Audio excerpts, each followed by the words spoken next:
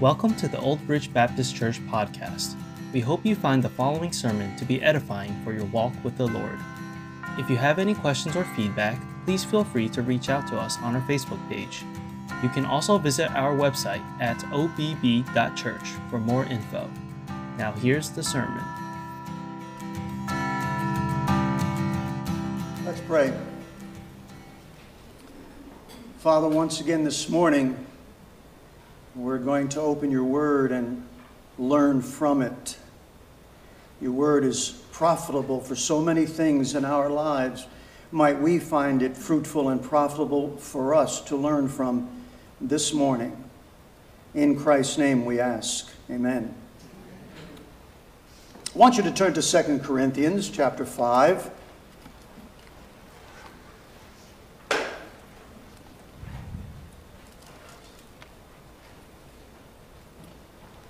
We'll be looking at two texts this morning, 2 Corinthians 5, and then we'll go back to 1 Corinthians chapter 3. Now, last Sunday morning, we looked at one of the numerous judgments that are mentioned for us in the New Testament, and that was the great white throne judgment, where all unbelievers from all time will face the Lord Jesus Christ as the judge, only to be cast into the lake of fire. And remember, that judgment will be based on works, according to Revelation. I'll not review that this morning. But there is yet another judgment that you and I will face as believers. A judgment only for believers. Our judge will also be the Lord Jesus, and it too will be based on works. And Scripture calls it the judgment seat of Christ. Now that term, that phrase is only used, I think, twice in the New Testament. Here in 2 Corinthians 5 and also in Romans chapter 14. In the Romans text, Paul refers to it as the judgment seat of God. Judgment seat of God or Christ, still referring to the same thing. Now, 1 Corinthians, that we'll look at in a couple of moments, gives us some further insight, I believe, or some further application, as it were, of the judgment seat of Christ. But each time Paul refers to the judgment seat, he is referring not to unbelievers, but to us, his church, to believers only. It is not a judgment for sin. We need to remember that. It is not a judgment for sin. Our sins have been washed away. The blood of the Lamb, the Lord Jesus Christ. We are no longer under condemnation. We're out from under that condemnation according to Romans 5 and verse 1. We are already citizens of heaven. Our names are already written in the Lamb's book of life, as we saw last Sunday morning from the book of Revelation. And nothing can change that. Absolutely nothing can change that. But this is a judgment for Christians, and it's a judgment of our works and our lives ever since we became Christians, ever since we put our faith and our trust in the Lord Jesus Christ. More aptly put, it's an evaluation. Perhaps that's a better way to look at it. It's an evaluation of our lives and our works since we put our faith in Jesus Christ for salvation. The purpose of it is that we might receive rewards for how we have lived and the works that we have done as Christians. So this is not about where we're going to spend eternity, but how we will spend eternity. And I guess in one sense it's our final exam as we enter into glory. Now, each reference by Paul is in a different context. And whenever you study the Scriptures, context is always important. You have one verse or a few verses. What's the larger picture, the larger chapter, or the larger book that we find it in. Now look in 2 Corinthians chapter 5, verse 10. We must all appear before the judgment seat of Christ, so that each one may receive what is due for what he's done in the body, whether good or evil. Now, the context here is Paul looking ahead, looking forward to glory, to heaven. Began to do that in the latter part of chapter 4 and on into this chapter, chapter 5. He's looking forward to the next life as being the best life.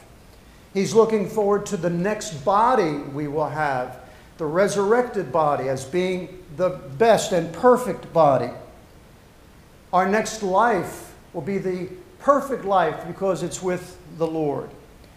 But it's also in the next life where we will receive the rewards based on how we have lived this life, the Christian life. And so Paul is sort of giving us an eternal perspective on this life, but with eternity in mind, sort of an eternal perspective. Now, what is the judgment seat? What is it exactly? Again, it's not a place of condemnation. No, it's a place of reward. It's the bema. It's the bema seat. Now, the people in the city of Corinth knew what Paul was referring to as the bema seat. It was part of the Olympic Stadium outside the city of Corinth, where an athlete would ascend the stairs to the platform on the top to receive his reward, the victor's reward, the victor's crown for performing well in the Olympics. And that reward was usually a laurel wreath or of some kind, or an oak cluster of some kind. Now, I can't help but think of Tom Brady. He's won how many Super Bowls? And every victory, he's been able to walk up those few stairs to the platform and for those few brief moments be able to hold the Super Bowl trophy. And you've seen it, as he would grab a hold of it and hold it high for all to see. And this year even he had another award or reward as the most valuable player. Well, I'm told that, or I read that, no one trains like Tom Brady trains for a whole season. He makes it through successfully, and now here's his reward for his excellent training, for his excellent works. But it was also used in connection with a raised stage in a military camp, where medals and rewards would be given to soldiers for bravery. And so clearly, it's not a place of condemnation, but commendation. It's a place of great reward, of great joy to those who will be there. Now, you notice in the text, he says, we must all appear. This is not for some. This is not for a select few or a select group of Christians. No, this is for all. He's writing this epistle to Christians. And so it's for all of us. We must. We're called to this. This is not optional. This is a mandatory judgment that you and I as believers, we will all face this judgment, this evaluation of our lives and works. And it's an individual judgment. We don't face it as a church or a group, but it's one by one, person after person after person, just as the great white throne was. So every believer among us will be at the bema seat to receive a reward of some kind. Some of us will receive more than others. And it's not just for pastors. It's not just for missionaries. It's not just for Christian workers or church leaders, but all Christians.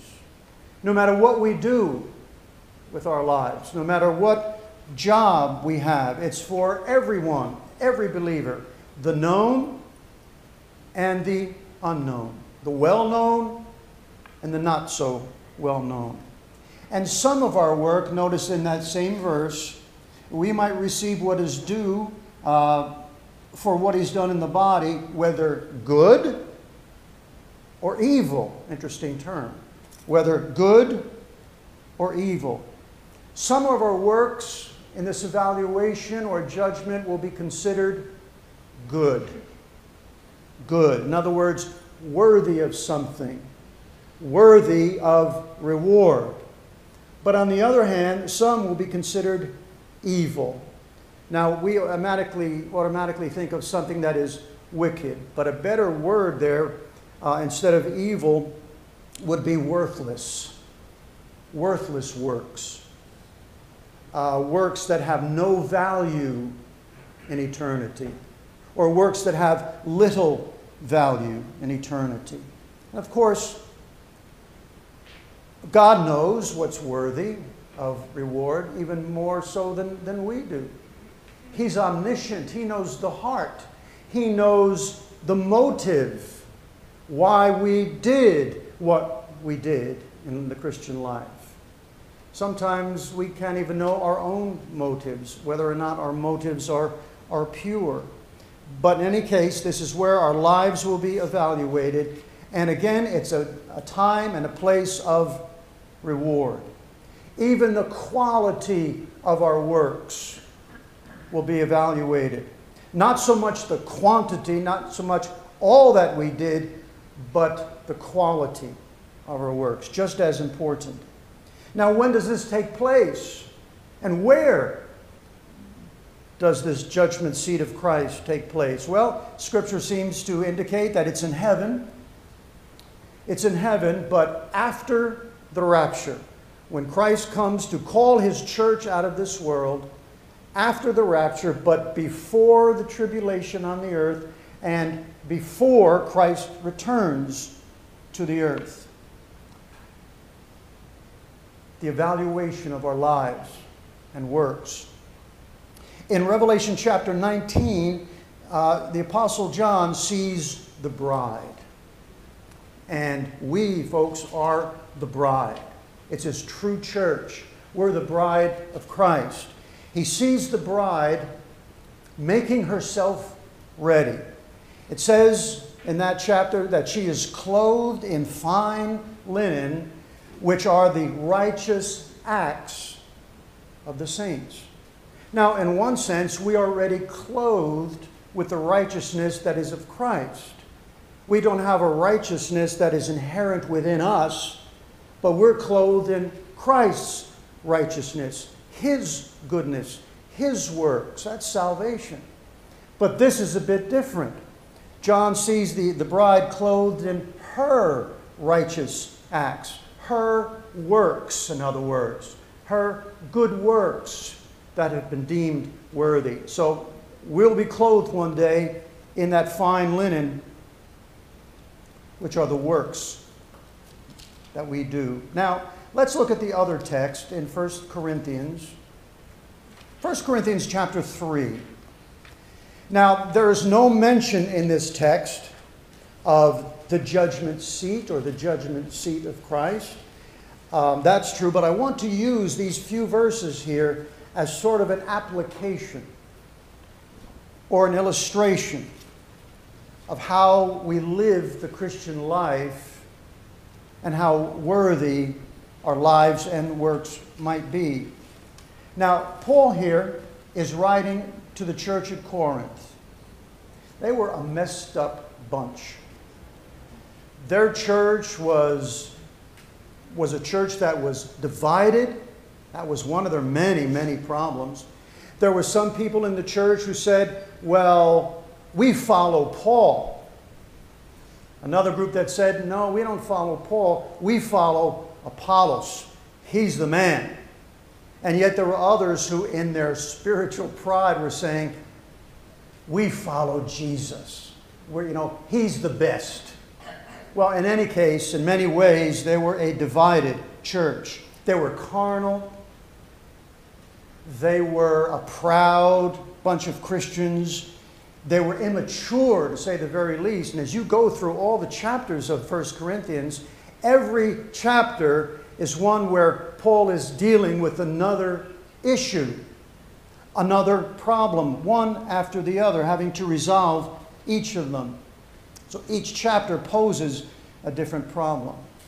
But Paul is going to use the imagery here of building a house, so to speak, of building a house.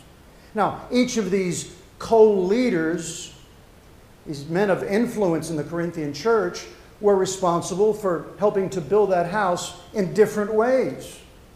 Each had their own responsibilities, so they were all equal in that sense. But Paul was the master builder. Look at verse 10 in 1 Corinthians 3. According to the grace of God given to me, like a skilled master builder, I laid a foundation. Now he's going to use the terminology of a contractor, a builder. Paul was the master builder. Paul was the one who established the church at Corinth.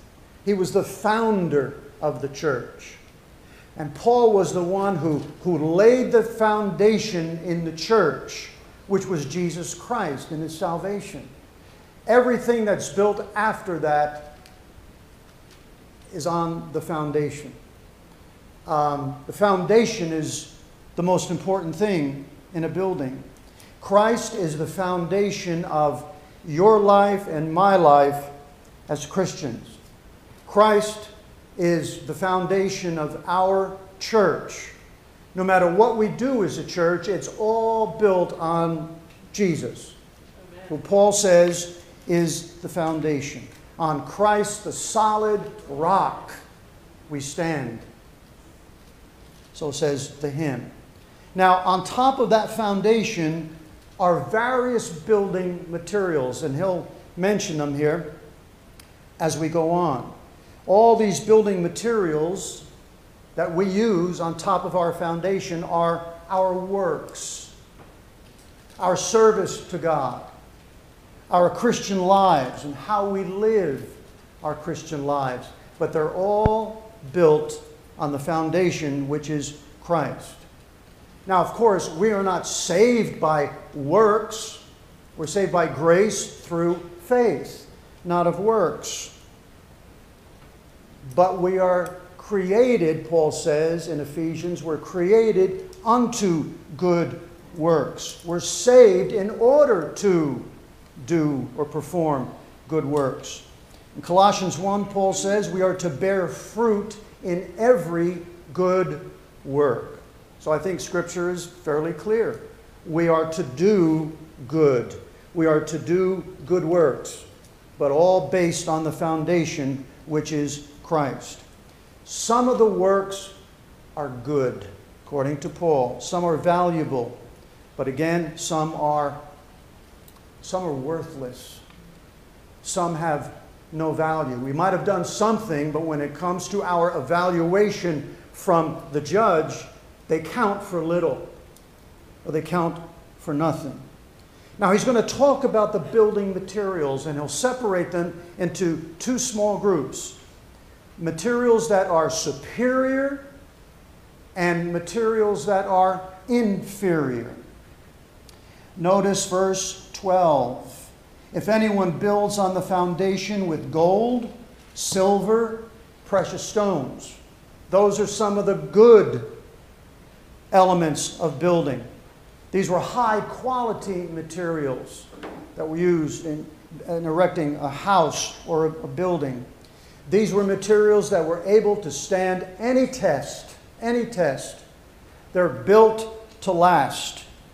When it comes to the evaluation, we have the possibility of building with good works, good materials. But then you'll notice he goes on, precious stones or wood, hay, and straw. Some translations use the term wood, hay, or stubble. The hay or the stubble was used to build a roof. Highly combustible materials. Materials that would not last in most storms, would not last through any fire. Remember the story? 3 little pigs?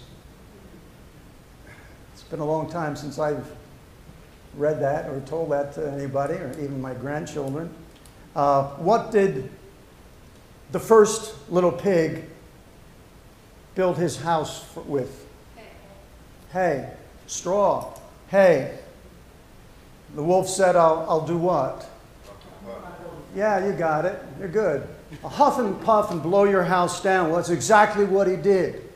How about the second little pig? What did he build his house from? Sticks.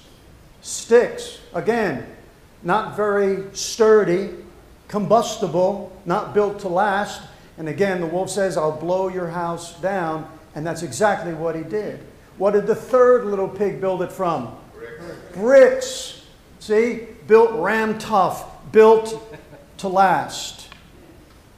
See, but the danger here is when I face my evaluation in heaven one day in front of my Savior, some of my works are worthless.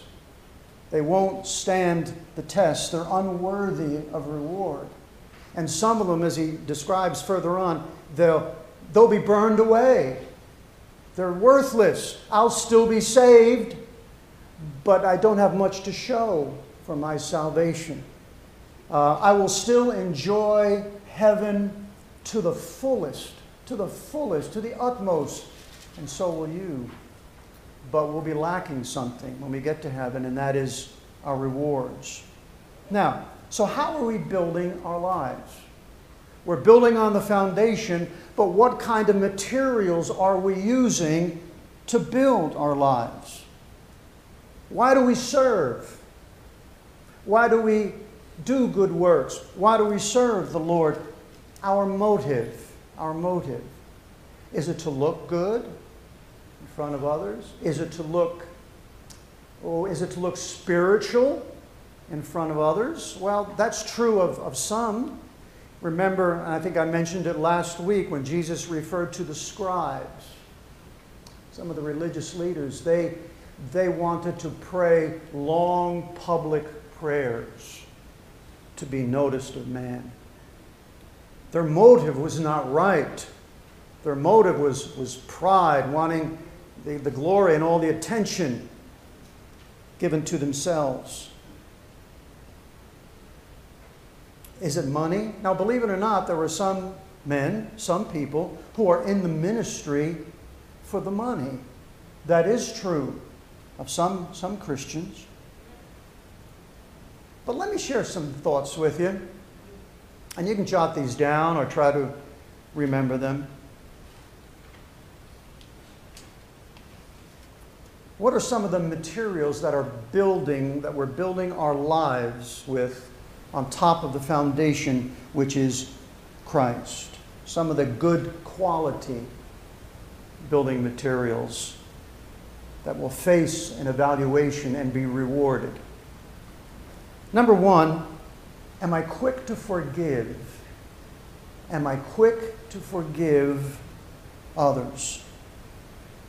Am I quick to not hold an offense against someone? Now, when you say, I forgive you to someone, what you're saying is, I'll never bring it up again. I will never raise this sin or this offense or this issue again. Paul says in Ephesians to be kind to one another, tender-hearted, forgiving one another as Christ has forgiven you. Remember how much Christ has forgiven you and me of. How can we not forgive someone else?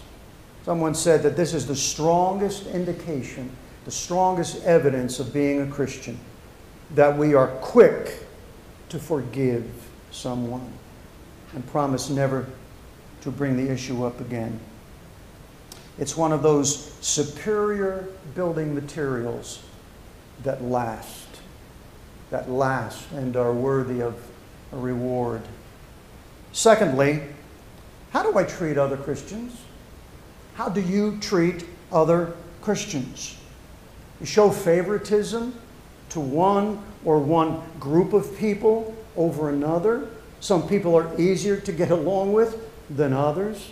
But James makes it clear in his epistle, do not show favoritism. It's not right. It's a poor quality building material. It won't stand the test of our evaluation.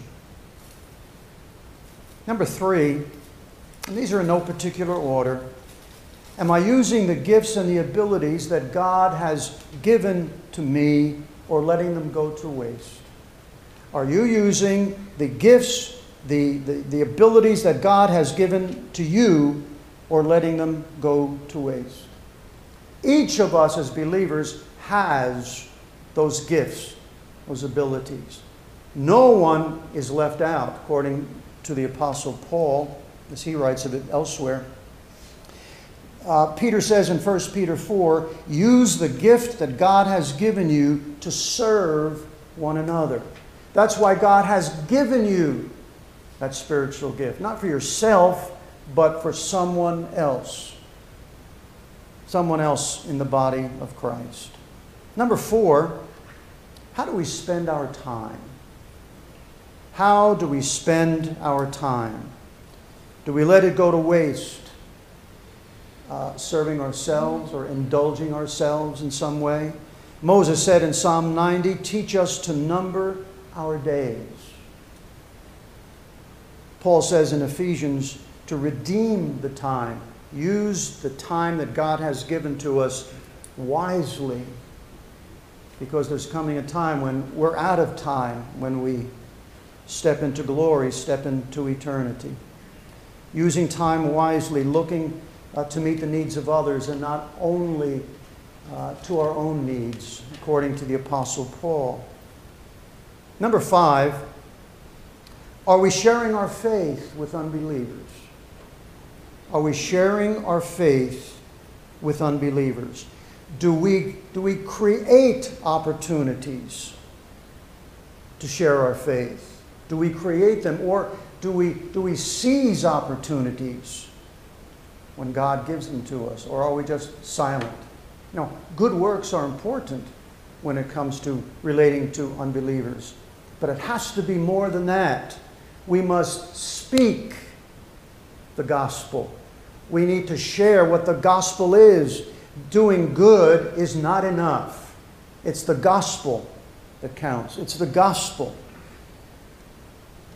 that must be heard by unbelievers. It's making Christ known in whatever ways you can, sharing the gospel, giving a person a booklet or a good salvation tract, or at the very least inviting them to come here to church to hear the gospel. But are we sharing our faith? Next is, are we generous? Are we generous with our money? Am I giving generously to God?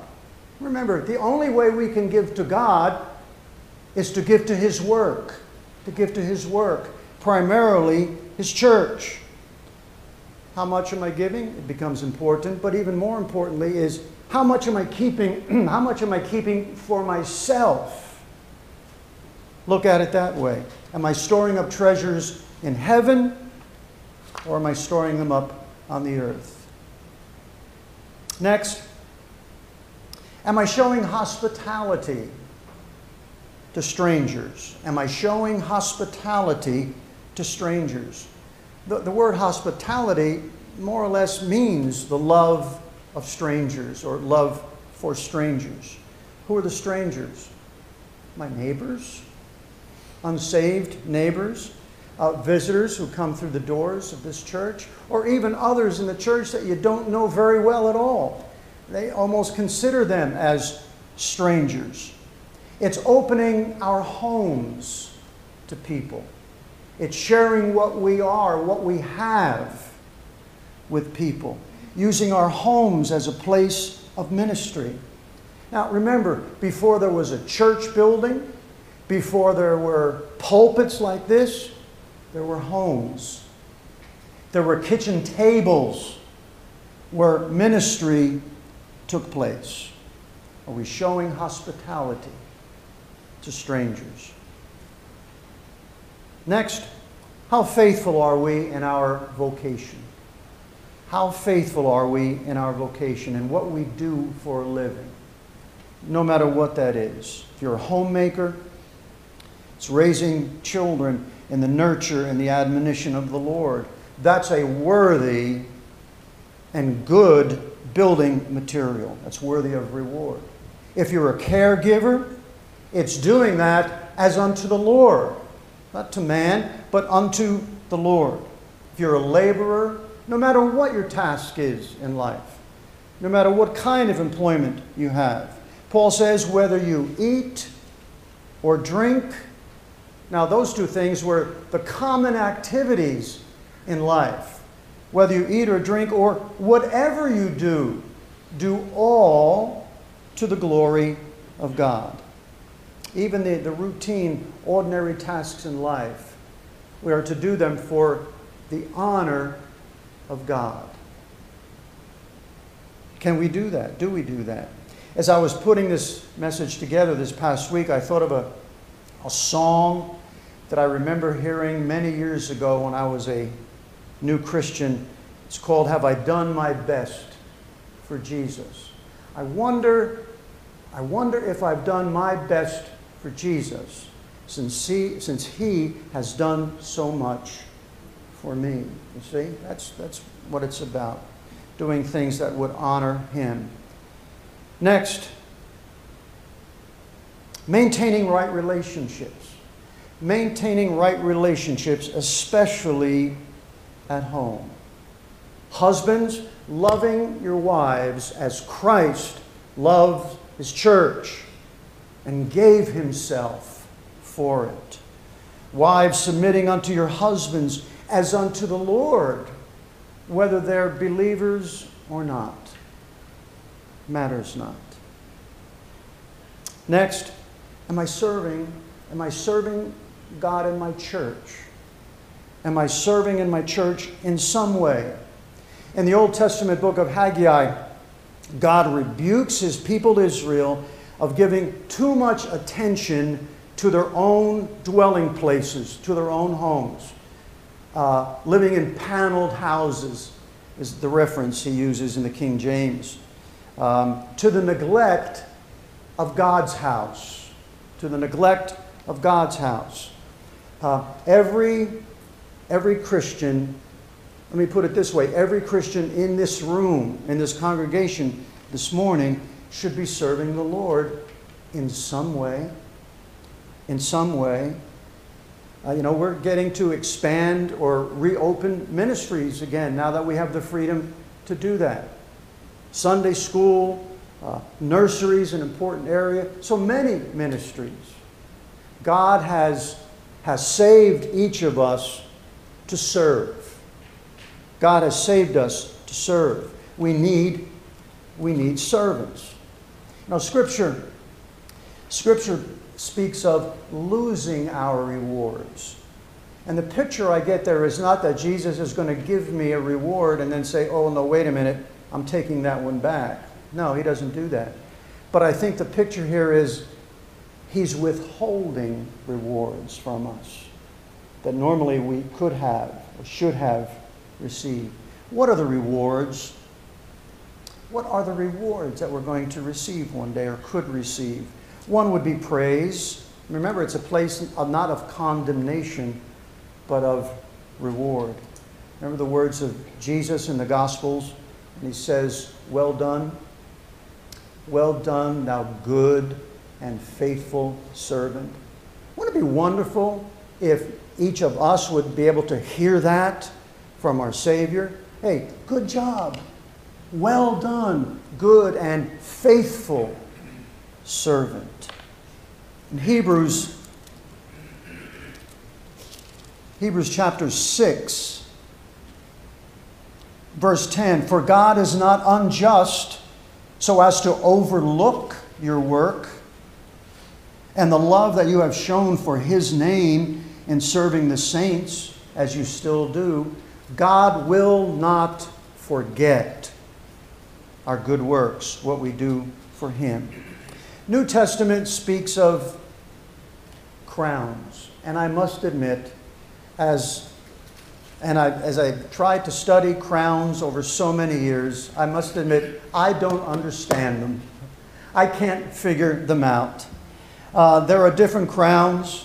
Perhaps they're for different levels of authority and privileges or responsibilities that we'll have in eternity based on our works. There's a crown of righteousness for those who eagerly wait Christ's return. There's a crown of rejoicing, those who try to point people to Jesus.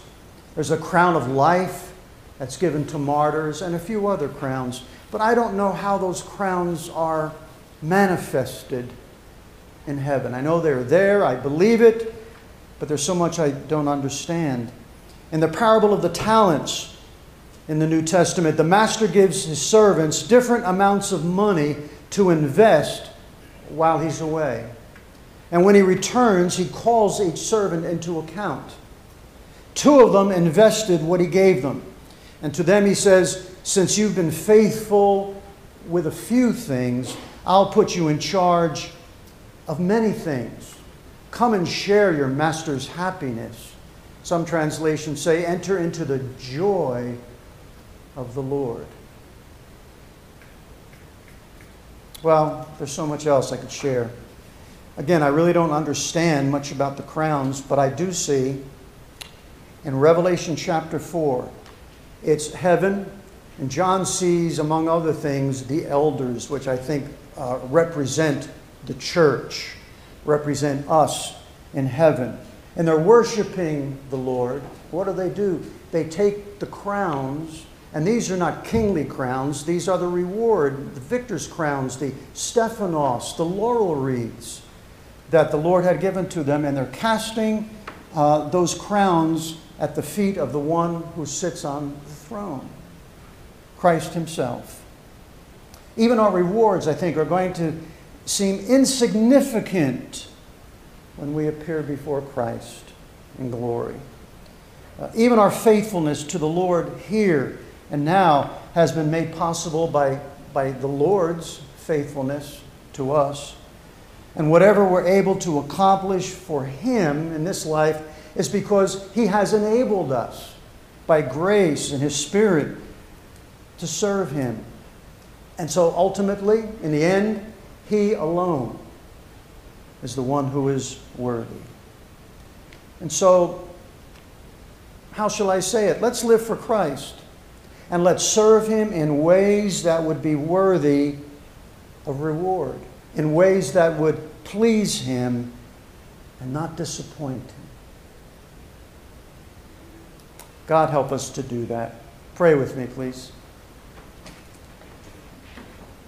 Father, there is a great glory that is yet to come. But Lord, help us in this life and by our works to build on our foundation with works that have meaning, with works that have value, works that will last into eternity, works that are worthy of your blessing and reward. Help us, Lord, we pray by your grace. Amen.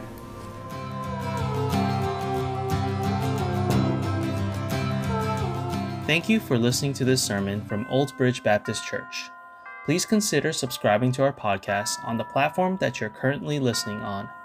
We appreciate your support, and we hope you have a God-blessed day.